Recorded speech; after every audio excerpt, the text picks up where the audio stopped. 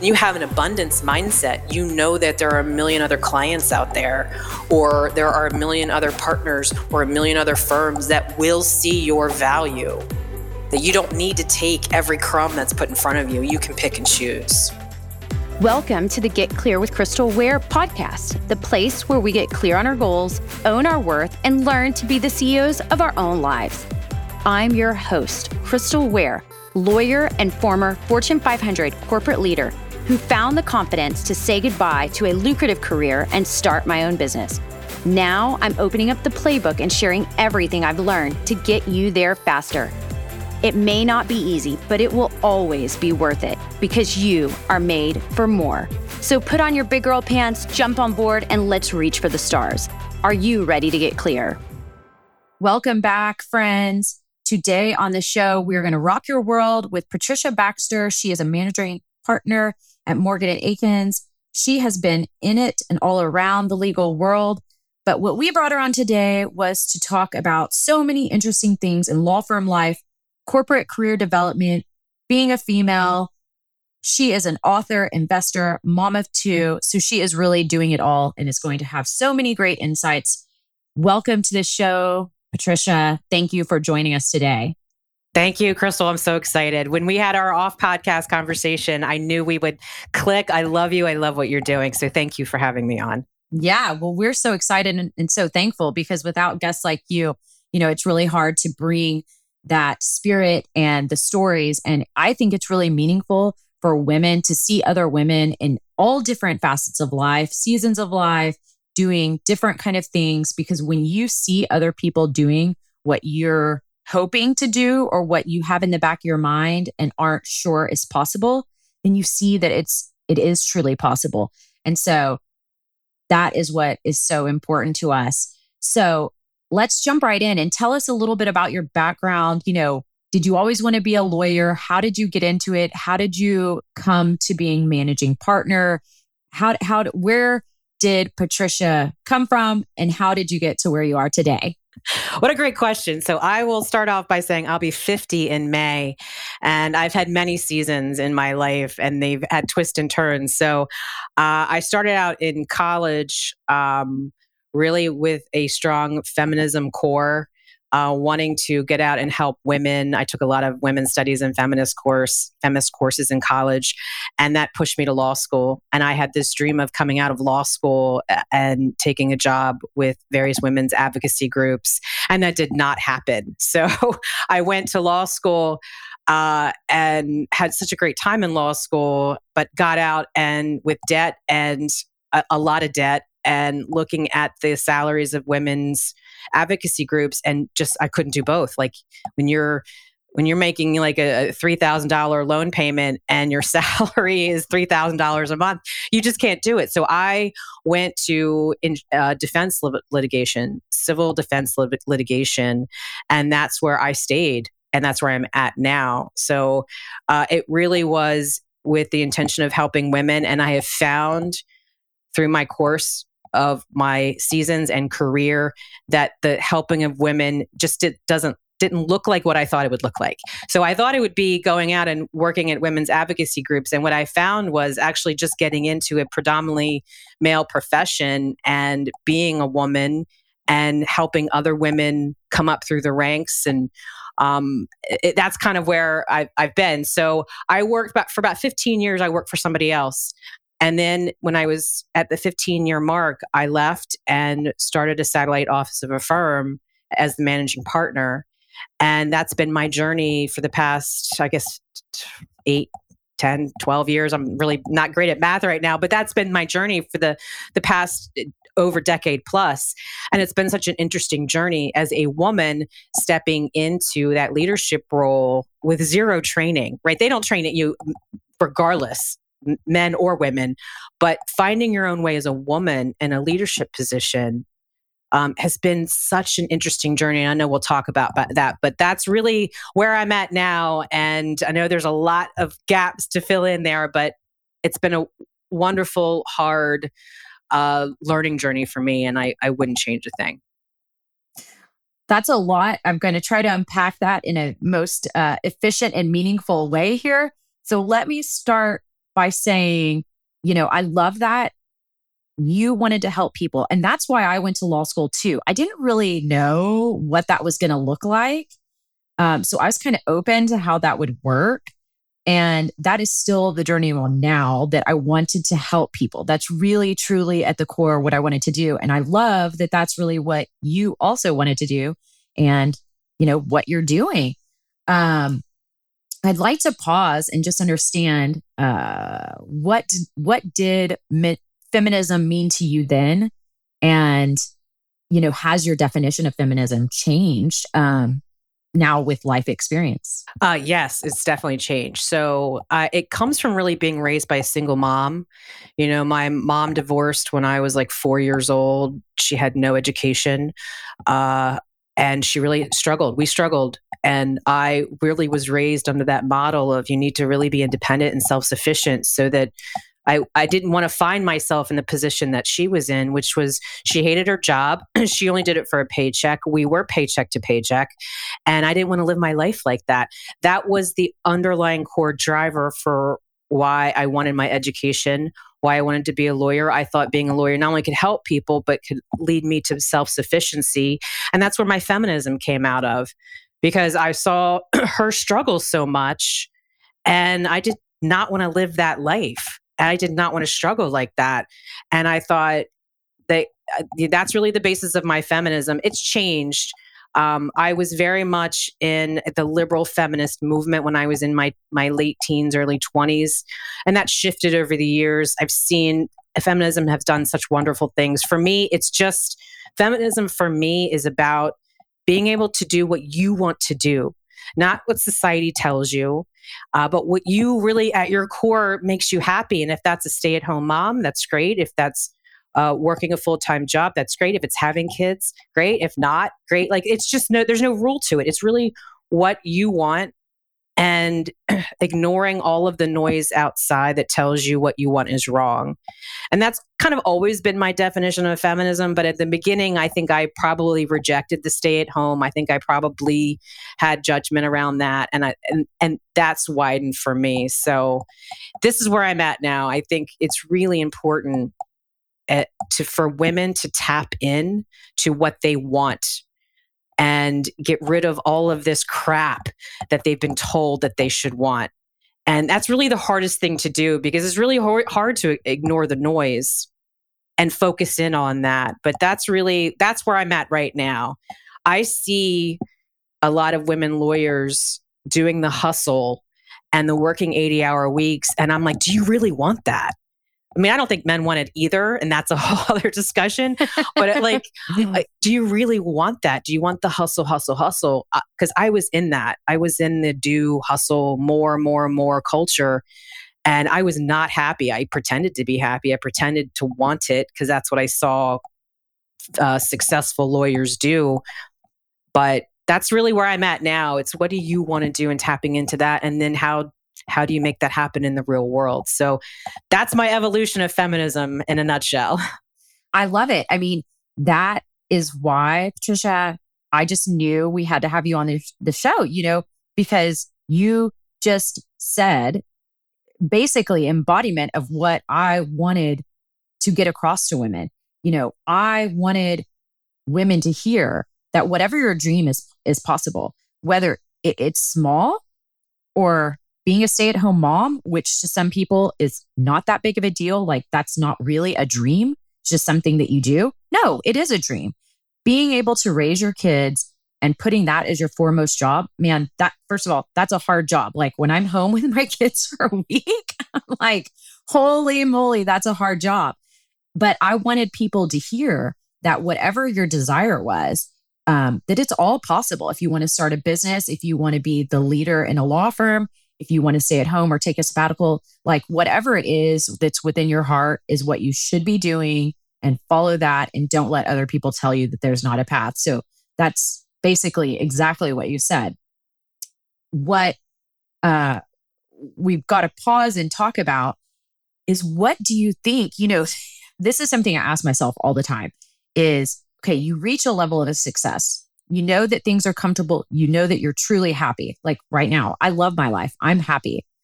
other than wanting to serve people, I do have to stop and ask myself sometimes, what is the driving force? So when you have seen and you've experienced, whether it's men or women, just in general in law firm life, what do you think is driving people to this hustle, hustle, work hard, work hard? Do you think it's the outside influence, or do you think there's something about people's personalities that they can't let off the gas?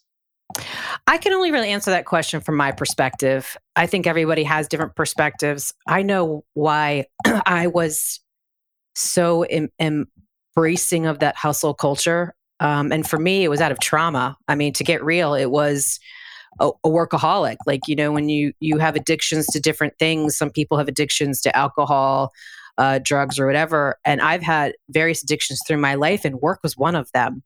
And when I stopped to look at why am I wanting to work more? Why do I want more billables? Why do I want to do this? It was really for outside validation, because that's what I had seen when I grew up in the legal profession. A lot of what I saw as success were these things, were people that were billing crazy amount of hours, and they were at the office till 10 o'clock, and they had sacrificed their family. And a lot of it's kind of the male model of what I've seen lawyers do, and not a lot of women that I really have examples of. But for me, it was looking for outside validation.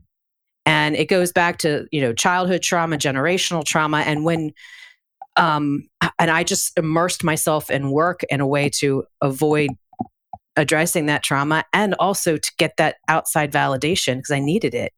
Once I healed that part of myself and I started to really love who I was, I didn't need the hustle culture. I didn't need the outside validation. I could start doing things for me and start doing what I wanted to do and not what I thought I should do. But that's really been my experience, is underlying this was the need for outside validation, need for male validation, because you can get it in the law firm. If you want to go to a traditional law firm and you want to go and bill 2,400 hours a year and you want to work till 10 o'clock at night, 80 hours a week, you'll get that validation.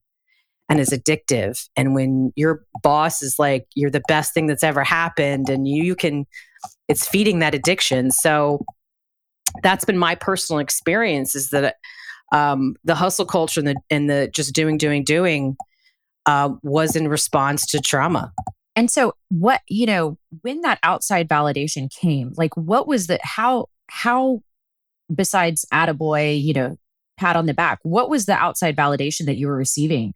If you can pinpoint a few ways that the law firm was validating your hustle culture and your hard work and your slaving away with all these hours. I mean, I know that comes in the form of bonuses and other things like that, but specifically, so when people can look for these trends within themselves.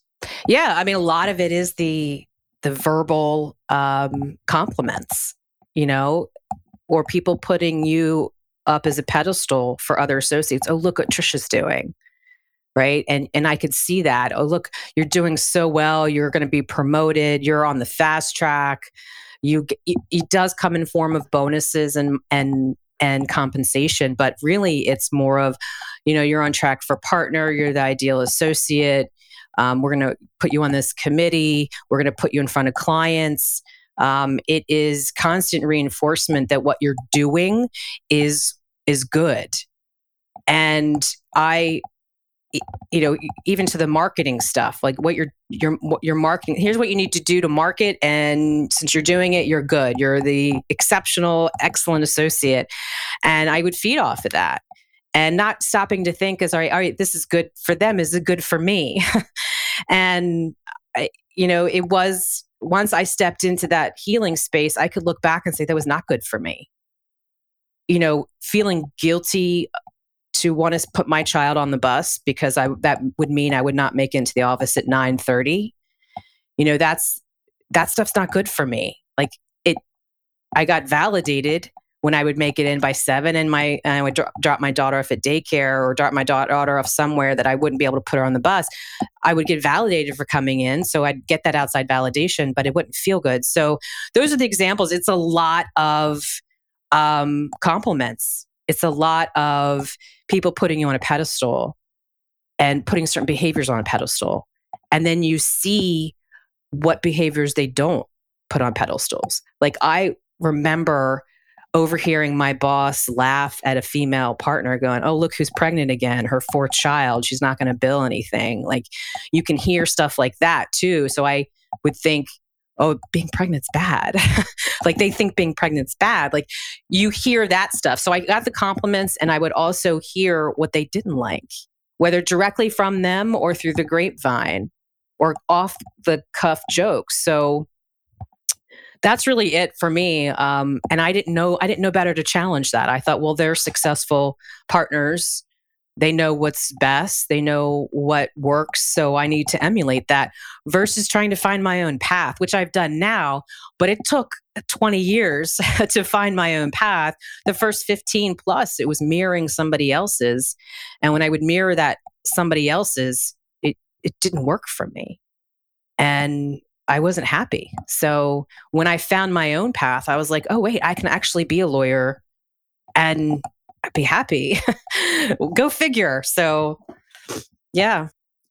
So do you think if you had a true mentor, whether it be a male or female, that wrapped around a little bit more balance in there and that pushed you forward for working 45 hours a week instead of 80, do you think if there was mentors available doing that and helping encourage that balance of life, that we would see a shift in the structure and how people are treated?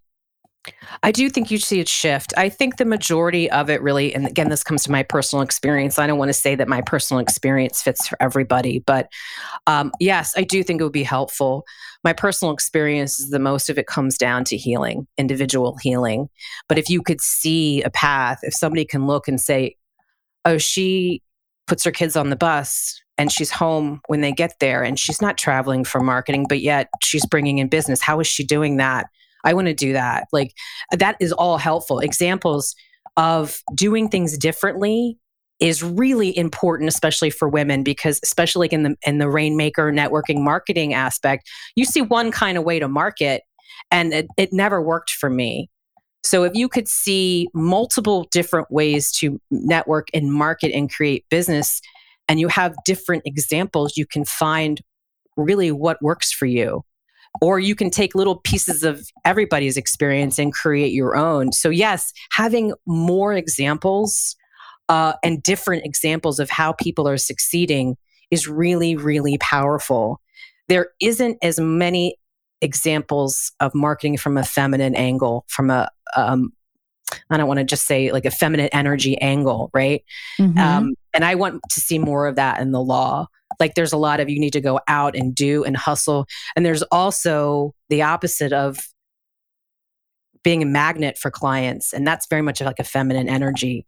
And that is really what's needed in the law is how can people lead with their feminine energy and bring in those clients? It's possible. So have that example, to go back to your original question, to have that example, I think will open your mind up to possibilities. And then once your mind opens to possibilities, then you deal with the limiting beliefs of, can you do that? Do you believe that you can do that?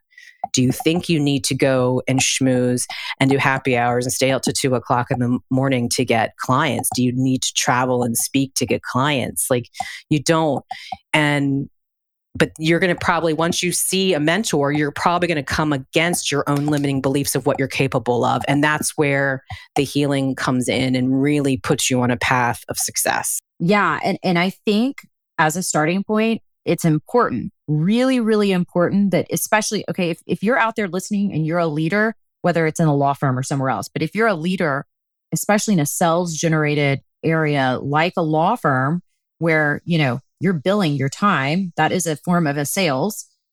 It is important for leaders to know they need to build in that balance in how they're creating a culture, how they're creating an image, because if they don't, women are going to exit and then we don't have the examples or the mentors available to us. So I think we have to start with leadership, recognizing the problem, and saying, we are going to build in some form of balance as a virtue. I don't know what you would call it, but as part of our culture where that is something that, I mean, it doesn't have to be pushed forward. Like, oh, look at this person, look how balanced they are. Okay, it's going to look different for everybody, but in some way wrapping that in, because then you're not going to have women staying around in the higher levels and then moving up into executives, and that's what we really see in today's world, and that's a big problem.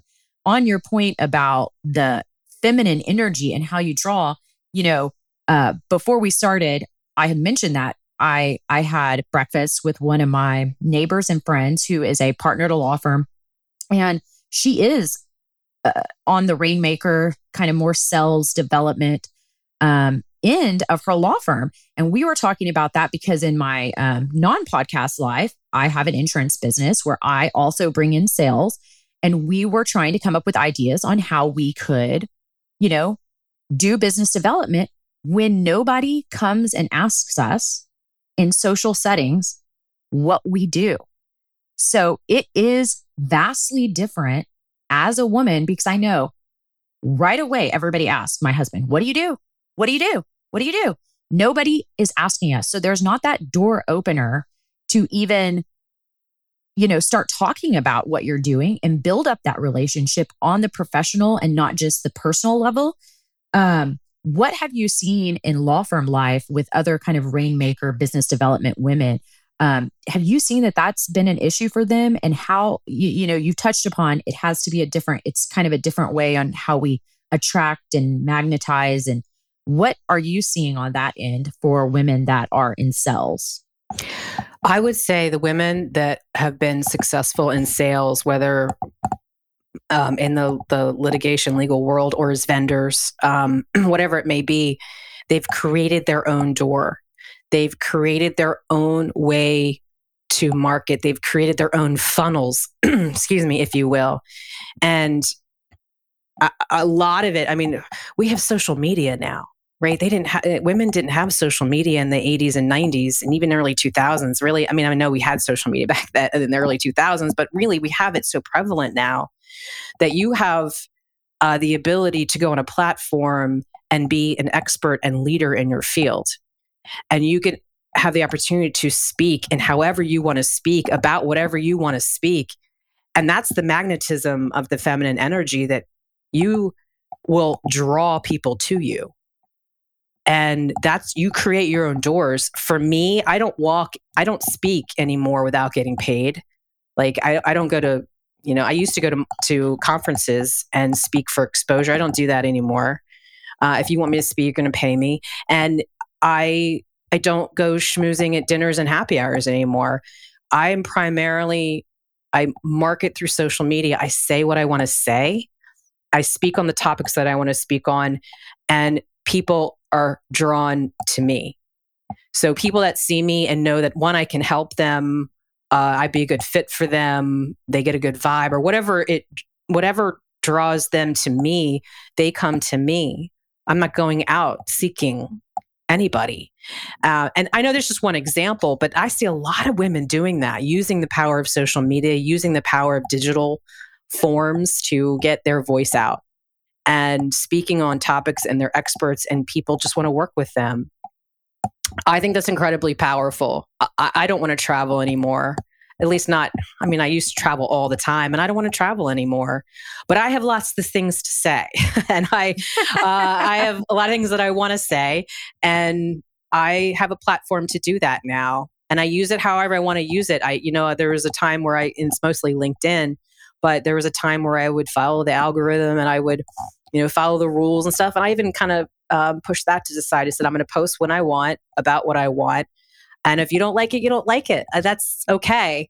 And I get my clients, they'll just show up. I mean, my new clients, they'll DM me, they'll send me a email and say, hey, I saw this video, or I want to talk to you about this. Or I have a lot of people, hey, does your firm handle this? And maybe I don't. So I pass it on to the person that is expert in that field. And it's beautiful because I work with people that I can actually help and that they know I'm a good fit for them. I'm not trying to sell myself. I don't sell myself anymore. It's really beautiful. Yeah. So it's the power of, authenticity and knowing who you are. And I think that can also be challenging when people are starting out. Is like, how do you step into that power? How do you step into who you are? And again, it's really helpful when you have mentors or other people. If you had a Patricia in your life as a 25-year-old lawyer, I mean, you're probably going to be really fast tracked on getting there and owning it and knowing who you are and knowing how to speak in a way that, feels good to you and also pulls people in. And I think that can be hard, again, for a lot of people. And I go back to it because I really feel the value in mentorship and having the right people there. And I know a lot of people, look around and say, well, where am I going to find a mentor? Well, it starts with asking. I mean, honestly, you need to go in. If you see somebody that you think is doing a great job or you feel aligned with, ask. 9 times out of 10, people are willing to talk to you, willing to open up, willing to share their experience, especially when they're really satisfied like you are with your career. I have not seen men or women, many people shy away from sharing how they got to be successful. I mean, people love to talk about themselves. So yes. Yeah. And when you're, and you can I can see you, I can hear your voice. I see your messaging on LinkedIn, and you're right. It's very clear that you're just happy and free with where you are. I think that comes through, and that's a sign of how, satisfied and fulfilled you are with where things are. And you had to step and work and journey your way there. And that's the case for most successful people. And they are happy to share that. So if you're looking for somebody, if you don't understand the rules of the road, whatever industry you're in, or how things work or how things operate, find somebody to talk to. People are out there and willing. You just have to find the right people. And if you're at a law firm where you can't, and you tell me, Patricia, because I only worked at a law firm for a year. But I think if you're at a law firm where you can't find anybody like that, maybe it's not the right place for you. I can't agree more. And it's really, when you want to look for a mentor, you look around first. And who do you see doing what you want to do? Or some version of it. Maybe it's not exactly. And if you don't see anybody, you got to really question whether you want to stay at that law firm. I run my law firm. I have this motto in my head that I run my law firm the way that I would have wanted to have been an associate at. And in our marketing meetings, when I first started being a managing partner 12 years ago or whatever, I kind of started managing the way that I was managed, which was in a toxic way. And my journey has brought me to the point of I'm a completely different manager than I was when I first started. And where I'm at now, when we have our marketing meetings, it is individual approaches to marketing and network. It is taking everybody and say, what do you want to do?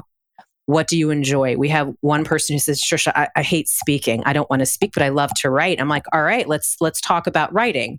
How do you want to write? Like, it's really tapping into what they want. And if you're not seeing that individualized approach to not just marketing and network, but to litigation, or if you're in the litigation side, or where you want to take your career, like, do you want to market at network? Do you want to build your own book? You don't have to. If you want to, is there somebody that's going to help you do that? If you just want to work and show up and litigate, that's great. If you actually don't want to be in a courtroom and all you want to do is write because you enjoy writing, is there a path for you at your firm for that? It is. If your firm does not have a mechanism to amplify what you want and your special talents, if they're trying to fit you into a mold, then you're at the wrong place. Or at least you need to have a conversation saying, and being really honest with yourself and being really honest with them. Everybody has their own special gifts, and very few people have the same special gifts. So as a leader, tapping in and trying to get really curious about the special gifts of your associates, and that's paralegals and admins too, by the way, and putting fuel on that fire instead of trying to fit them into what you think they should be is listening to what they want. That's a really healthy environment and as an associate to be in. And if you are in an environment where everyone looks the same, everyone has to do X, Y, and Z, and there's no individuality in that, I don't think that's a sustainable environment. Yeah, I couldn't agree more. And, on that, and going back a little bit to rainmaking and sales driven and women being kind of the business driver, the business developer in that, how do you think, or what is one thing you've seen or learned along the way that would help women step into their value, own their worth when it comes to that?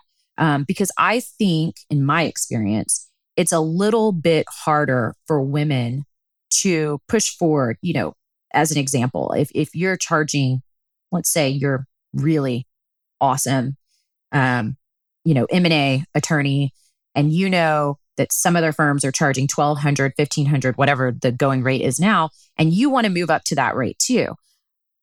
As soon as a client says, no, we've been billing, we've been charged this, we're going to stick with this. I feel like it's harder for women to stick firm on that. How do you see that? And what do you think women could do to kind of bolster their position and their worth? And that may also go, because you have done speaking and you do paid speaking and asking for a certain amount for speaking engagement.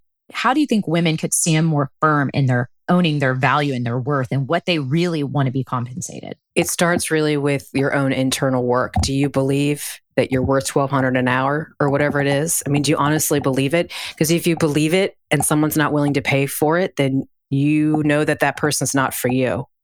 And if you're second guessing or doubting yourself because somebody else is second guessing or doubting your worth, that's for you to work through. I've done that work where, my rate would be challenged and I'd be like, oh, they're probably right, and it's because I wasn't holding myself up to that standard. I didn't have that belief in me that I was worth that amount. And now, and you have to practice it a little bit. You have to be like, no, I'm not doing it for that rate, and just kind of grin and bear it and be okay with losing that client. Getting rid of that scarcity mindset, like that you have to take every client that comes your way. You don't. You really do want the client that's not going to question your rate or your value. Or they might say, look, Tricia, that's just too expensive for me. I can't do that right now. Can you do this? I'll be like, no, this is my rate. This is my value. And I understand that you can't pay that. And there are other lawyers out there for you that will give you that rate. I'm just not that person. It's not a judgment thing. And it's not, they're not devaluing me because I won't let them do that. Like they don't hold my value. I hold my value, and I hold that boundary. So, and at this point in my career, when I show up and they go, "What's your rate?" and I say to them, I don't know if it's just the confidence that comes through my own belief in my value, that I don't get pushback anymore.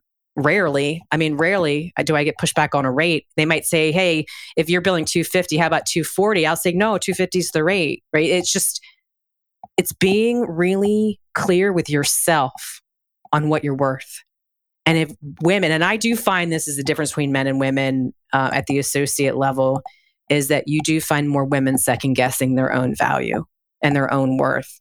And if they could do some of that healing work to really step into it and own it themselves, then the outside world will meet them completely.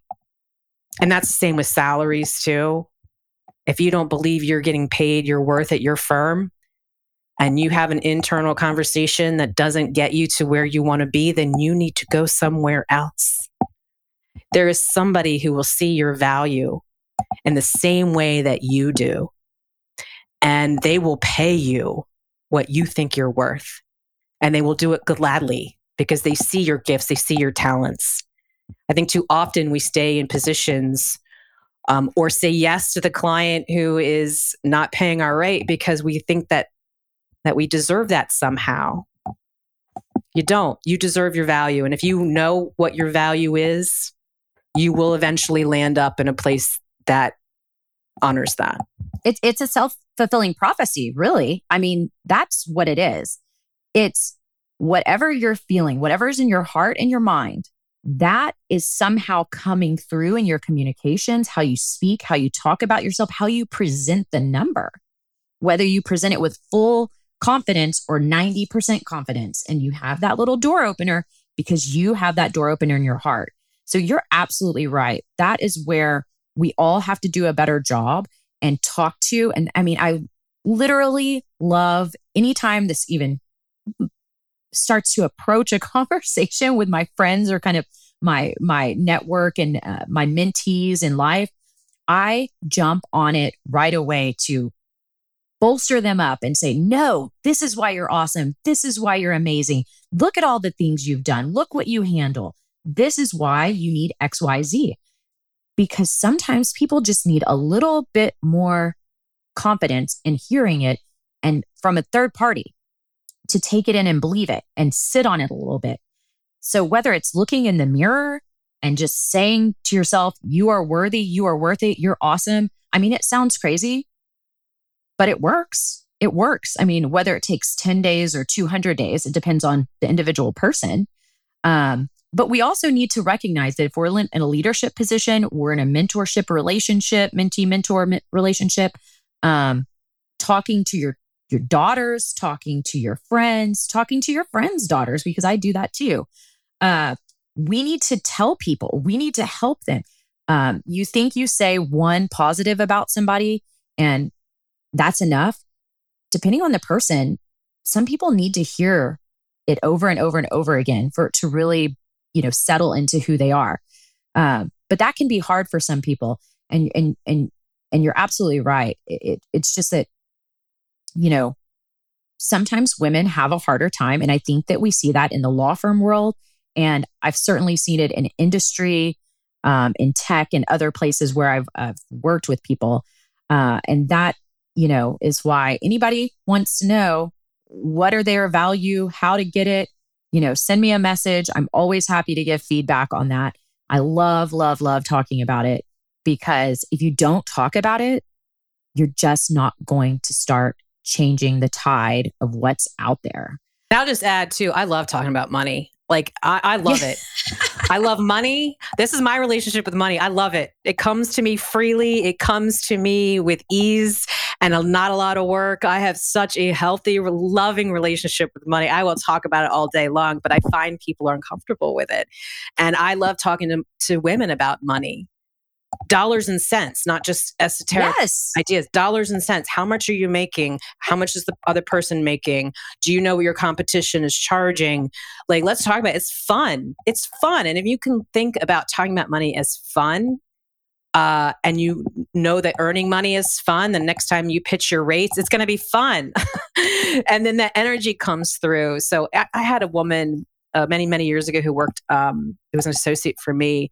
And during her review, she goes, I don't really care so much about money. And I said, if that's true, good for you. But I want to tell you that it doesn't impress me. Like, it does not impress me to hear that. So if you think that downplaying your relationship with money is something that I'm going to love, I don't love it. If it's true for you, I want to honor and respect that. But I also want to challenge that too and say, is that because that's really what you believe in, or is that what you think you should believe in, that you shouldn't care about money?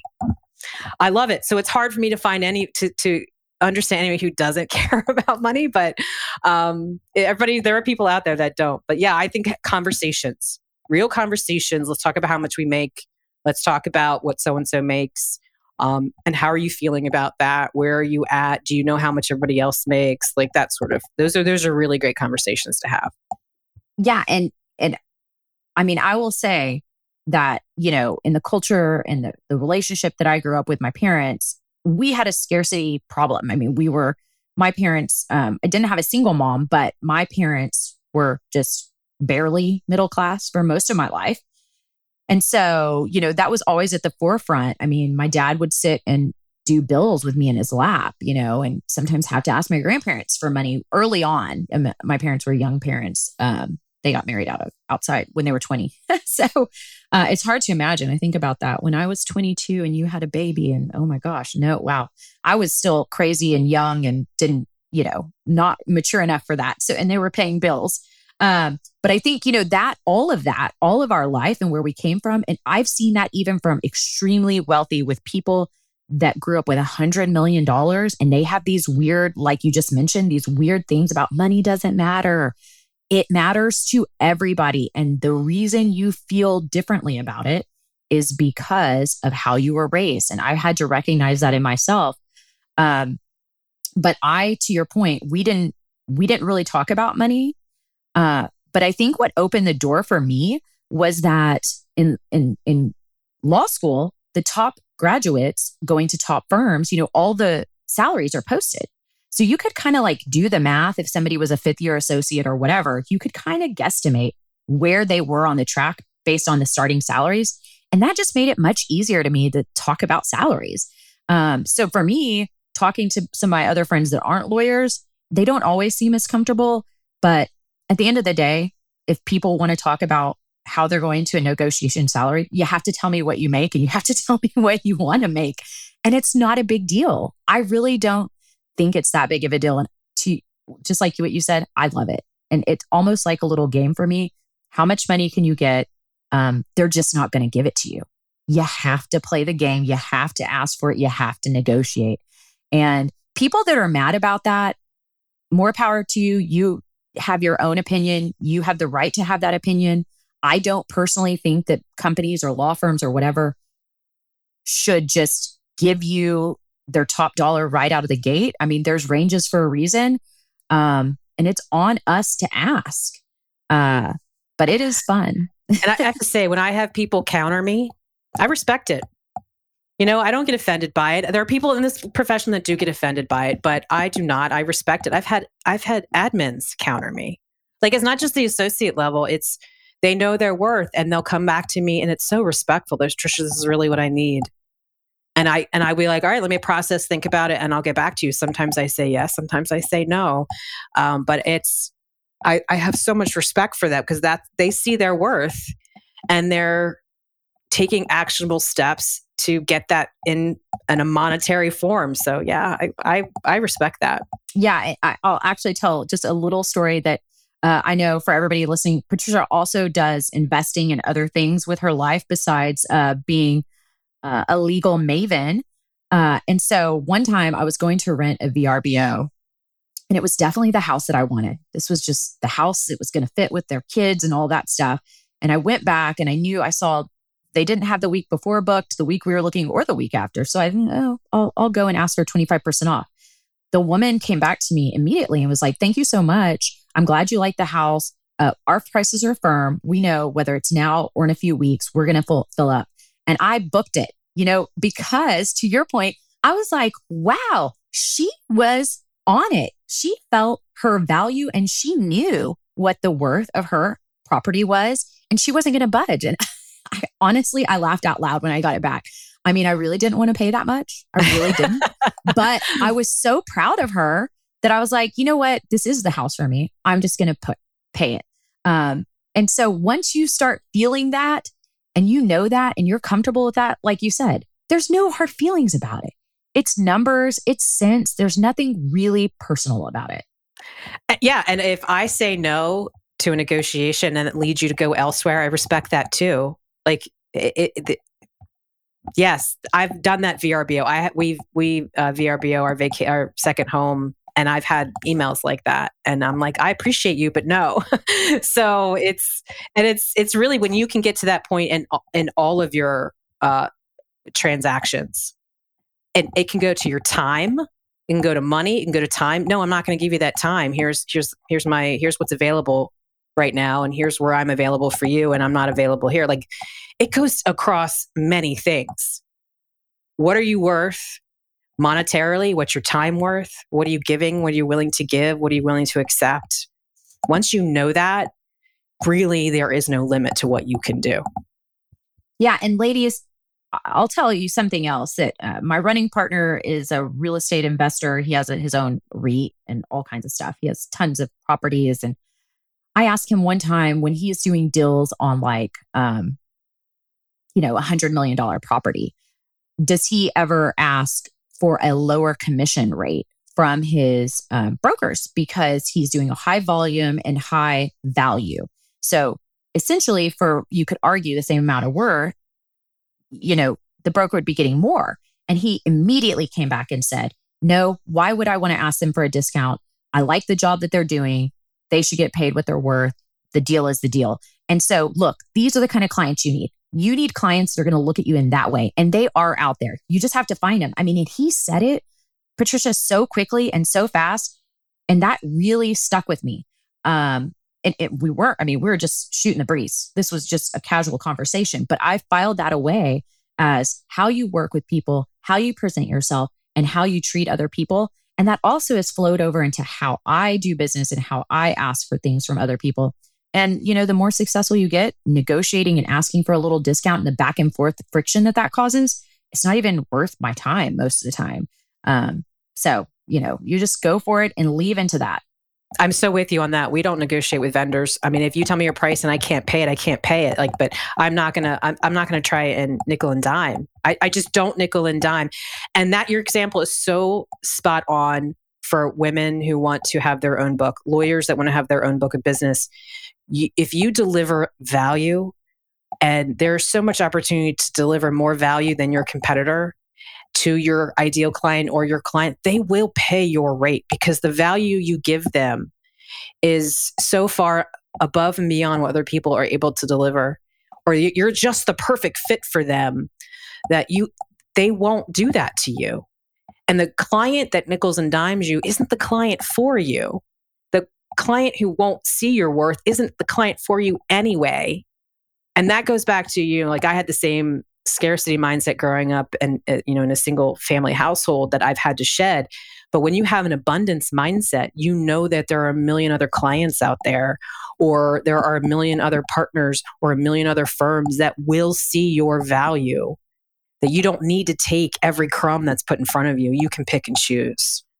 And it's such a lovely space to be in.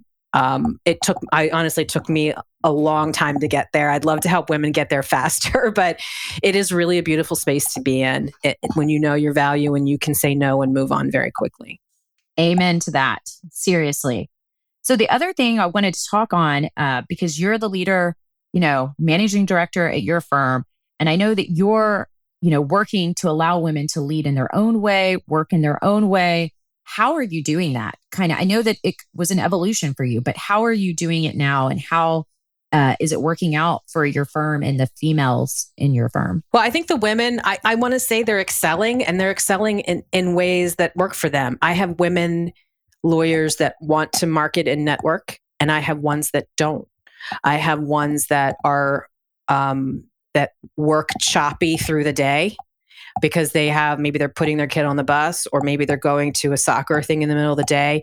And so maybe they work early, take a 2-hour break, work mid-afternoon, take a 4-hour break and work at night. I have women that work 6 o'clock to 3 o'clock. It's really the flexibility that allows them to do what they want to do, but it's really not pigeonholing them. It is addressing, again, what they want, and then giving them the flexibility and the power to do what they want to do. So I have women who don't want to network, and all they want to do is litigate. That's what drives them. They love solving problems. They love solving disputes, and that's really what litigation is. It's bringing some finality to a dispute, and they love that part of that. So it's really taking an individual approach. We have, from a process standpoint, we have different compensation silos. We have different paths that you can choose. And each silo has a goal. We have someone who just wants to litigate. That's a silo, and that has its own salary ranges and its own metrics. And then we have people who just want to market, and they don't really want to litigate. That, again, its own salary ranges, its own metrics. And then we have other categories, the people who want to learn to market but really don't know how. We have the traditional, rainmaker business partner model. And then we have somebody who maybe is really experienced, who doesn't want to network and market, but can manage a book of business. So there's different silos that people get to choose what they want. And I'm finding that working. It's a year and a half into this new system. But if you can give people choice and give them the flexibility to design their life and their career in a way that works for them, they will succeed. We are still under a traditional billable model. I don't love it, but it's what we have. And I'm working on ways that we can change that. I'm not there yet. So there's still some of the traditional legal model that I don't love. And that's challenging, not just for women, but for men. But overall, I find the women succeeding because and men too, when you give women flexibility to do what they want, men benefit as well. And I find that men are even taking up that example. We have some men that have had kids lately, and they're there for the birth, and they're there for the raising of the baby, and they like being there for that. And because we have a flexible environment, they get the benefit of that too. So that's how we succeeded. It's all flexibility and individualization to what people want. And if you can give that to them, they will succeed.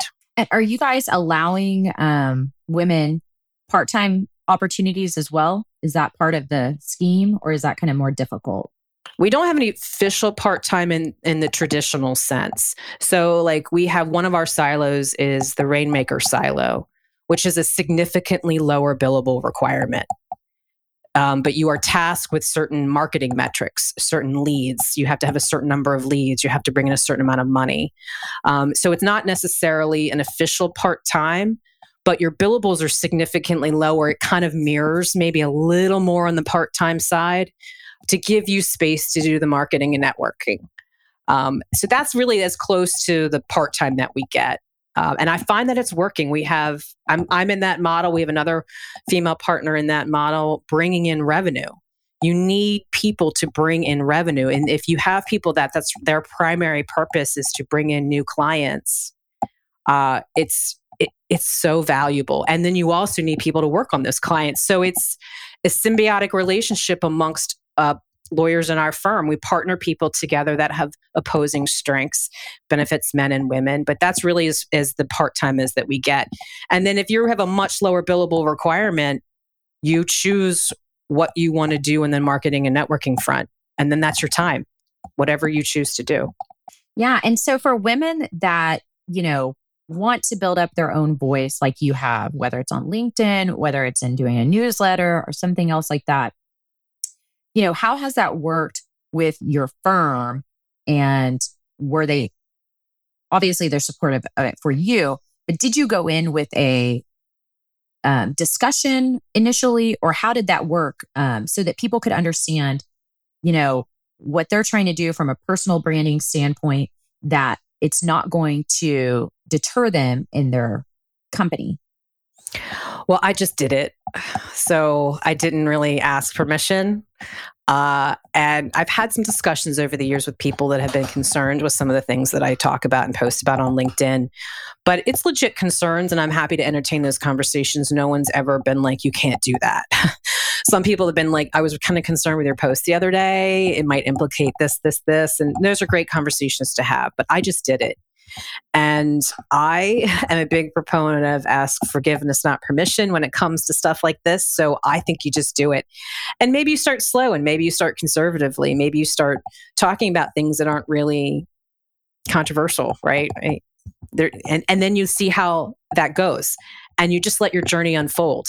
Like that's what it was for me. I didn't start out like I talked about when Roe v. Wade was overturned. I talked about it on LinkedIn, and I got a lot of pushback for that. It was like, oh, you can't take a stand because there's clients on both sides. I'm like, but it's my voice. I'm not gonna be silenced. I understand that it might turn people away. I didn't start out that way. When I first started posting on LinkedIn, it was all legal stuff, very conservative legal stuff. And then as I got more comfortable and I got really comfortable in my authentic voice and saying and speaking the things that I wanted to say, it gets easier. So I would say just do it. Just start conservatively. If you're concerned, start talking about, you can post cases. You can talk about important cases in your network or cases that are important for your clients or developments that are important for your clients and what that means for them. Talking about your clients' pain points, it's always a great thing. If you've worked with clients, you can be 5 years out of law school and have exposure to clients, and you can know what their issues are. And if you can talk about that, just start and just see if your managing partner is going to have an issue with it. I mean, they're probably not going to fire you at first. They probably would be like, come in here. I want to talk to you. I don't like your LinkedIn posting, or I don't like your TikTok posting, or whatever it may be. And if at some point your firm's view don't align with what you want, you have to have really honest conversations with yourself. But I think you just do it. Yeah. And, what I have seen from other people that have done something similar is that typically it ends up, maybe not initially, but typically it ends up bringing in to your traditional business clients. I think, it's very clear when you're talking about legal work and you're building up your expertise on that in social media, that of course is going to kind of be a magnet for that. But in talking about the personal stuff, talking about women and career and other things, I think even that can bring in clients to your traditional work, whether it's in insurance, whether it's in law firm, whether you're selling widgets. It gives people a personal understanding of who you are. And like you said early on in the conversation, that understanding of who you are can often attract clients to you who just want to work with you in some way or another because they like the authentic person that you are. So I think consider it in that way. If you have to talk to your company about it, it really shouldn't be that big of a deal. Ultimately, it can result in positives for yourself, business development, and the company. So if you frame it in that way, there shouldn't really be a big concern. And the reason I ask is because I was talking with another lady that I know that kind of has kept her podcast hush hush because of concerns that her company would find it in conflict. And honestly, it's not really anything in conflict with her company. And so I've been trying to encourage her that, like, if you want to grow it, you've got to promote it, and keeping it hidden is not going to do anybody any favors. So I'm trying to get her over that fear factor and how to speak to her company about that. One of the last questions I wanted to focus on is, balancing work, life, motherhood. What has your experience been? And, what tips would you have to share with other people? And have you had any regrets? I've made mistakes, but I don't have regrets. I've made a lot of mistakes that I've learned from and have led me down different paths, but I don't regret any of them.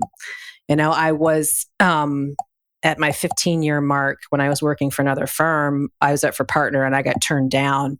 I was devastated, but it led me to leave. So, the greatest thing that ever happened in my career was rejection. And it took me down that path. So I'm at a spot now where I'm not litigating on the day-to-day. So I have a lot of flexibility and freedom because I'm in that rainmaker category. And if you're a woman, I would say this to any lawyers. If you want flexibility in your life, really work on that, building that book. And once you get even just a small book, I'd say anything like $500,000. It's not that hard to do. It really isn't. Once you get that, you have power and flexibility to dictate your life. And I know it's not for everybody. It just happens to have been my path. And I have complete flexibility now. So if I take my daughter to school every day and I'm here when she comes home. If she has something, and it's important to me, this is important to me to be a present mother. It's also important to me to be a working mother and make my impact, not for money. I do love money, but money is a side effect for me because I want to make an impact and I want to show women that this idea of you can have it all, it's just the wrong question. The idea of what do you want, really getting clear with yourself and then going after that. That's what I want to help women see is capable for them. And if you don't want to work 80 hours, if you don't even work 40 hours, there's still a space for you in the law firm. There's a really great space for you in the law firm. You can carve out any space that you want at the right place. And if you can't find the right place, maybe you start your own place. But anything is possible. And that's why I continue to do the work that I do, is really to inspire other people. But it is important for me to be here for my daughter. And I prioritize that. So I do not schedule meetings before 9:00, and I don't schedule meetings from 3:30 to 5:00 if I can help it. I mean, obviously if there's something out of my control, then yes. But that's when my daughter gets home. That's when I talk to her. How was your day? Can I help you with your homework? That stuff's important to me.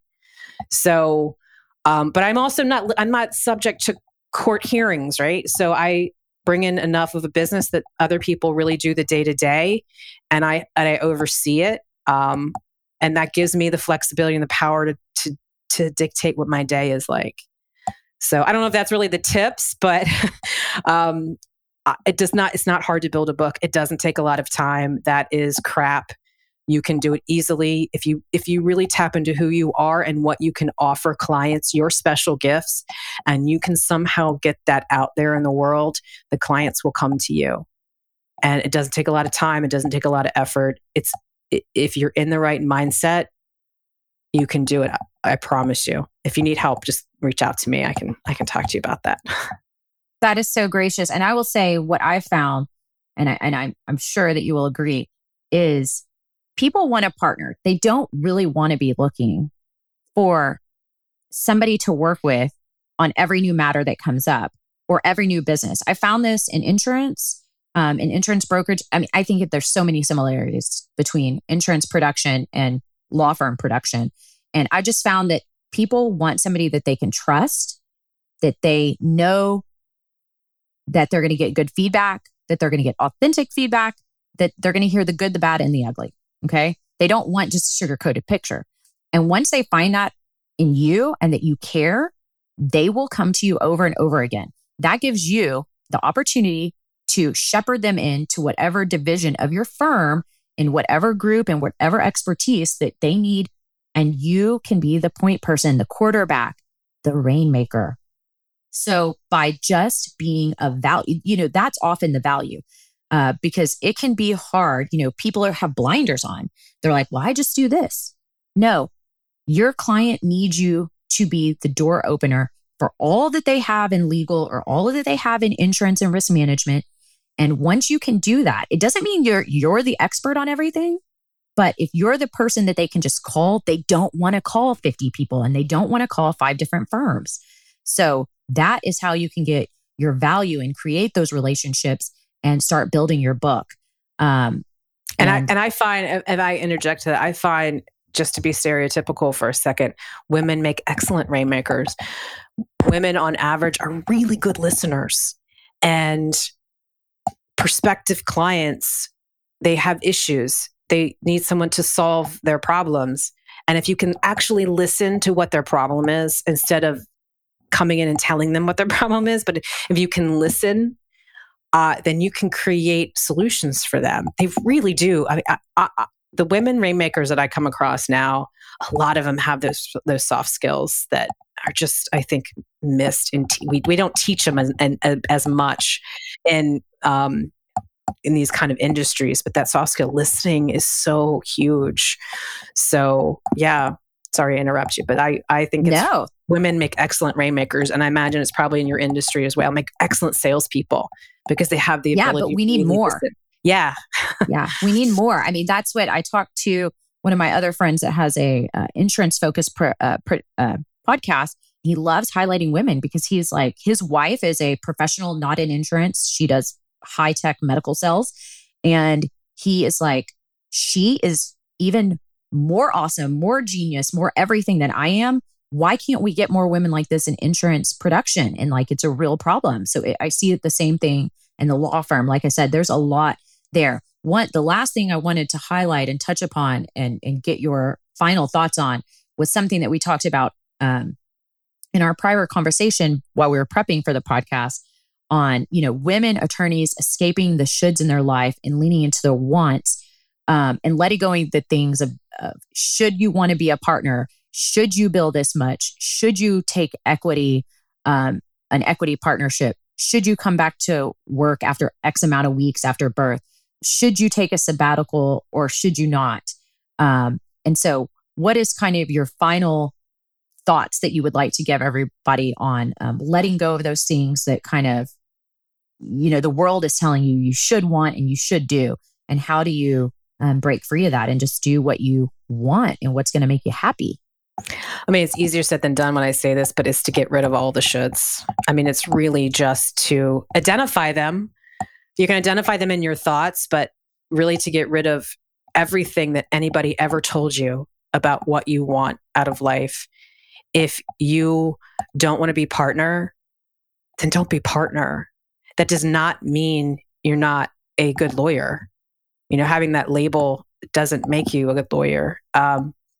You don't want to be equity, don't be equity. And if you don't want to come back from maternity leave, don't come back. Or if you want 6 months of maternity leave instead of 3, you ask for it, you go for it. I love just getting rid of shoulds. And it's hard, not gonna lie, because there's a lot of outside pressure, especially in the legal profession, of what you should want. You should want the partner track. And then when you get the partner track, you should want equity partner, and you should want $1 million, worth of clients. All these things that you should want, and you should want to go speak, and you should want to blah, blah, blah. I mean, you get just millions of shoulds. But if you can just get rid of all of that noise and really tap into what you want, it will empower you and lead you to the life that actually turns you on and brings you joy and desire and fun and happiness. When I had a lot of my shoulds, I felt weighted down. I felt stress and pressure and anxiety. And then when I got rid of all that societal expectation to really tap into what I wanted, that's when the desire and joy started to come in more. So get rid of all the shoulds. Absolutely. Yeah. And ladies or men, whoever is listening right now, just know that that is what life is about. That is why we are where we are today. We have all these choices. We have technology.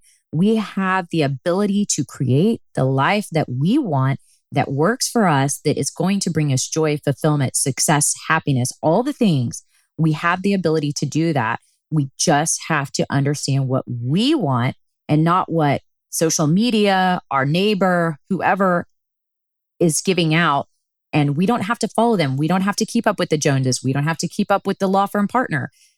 We have flexibility, and we need to recognize that so that we can find true, deep happiness and satisfaction. That is really what life is about. And so with that, I want to thank you so much, Tricia, for coming on. This has just been, so amazing. I honestly wish I could reach out and give you a hug because I've loved this so much. I'll give you a virtual hug.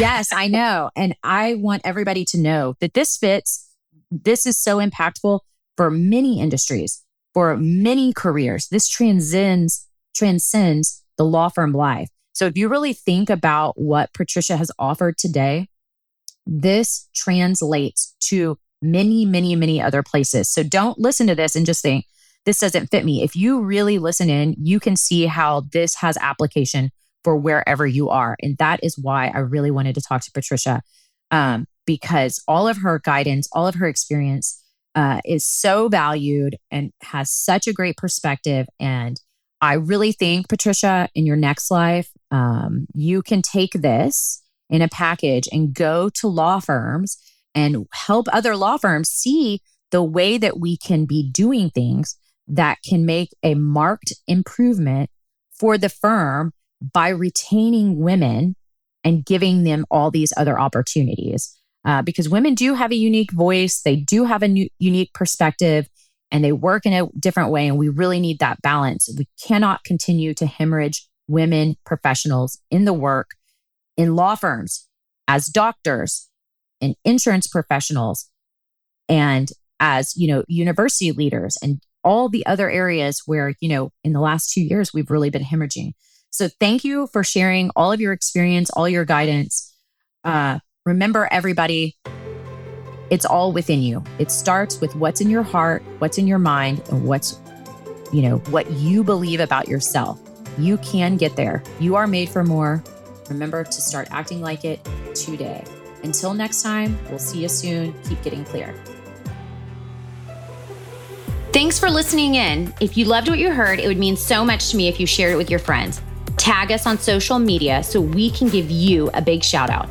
Don't forget to subscribe and leave us a review on Apple Podcasts. If you want more, head on over to the website where you can learn all about what we do to serve and support our entire community. Until next time, keep dreaming big and getting clear. You are made for more, so start living like it today.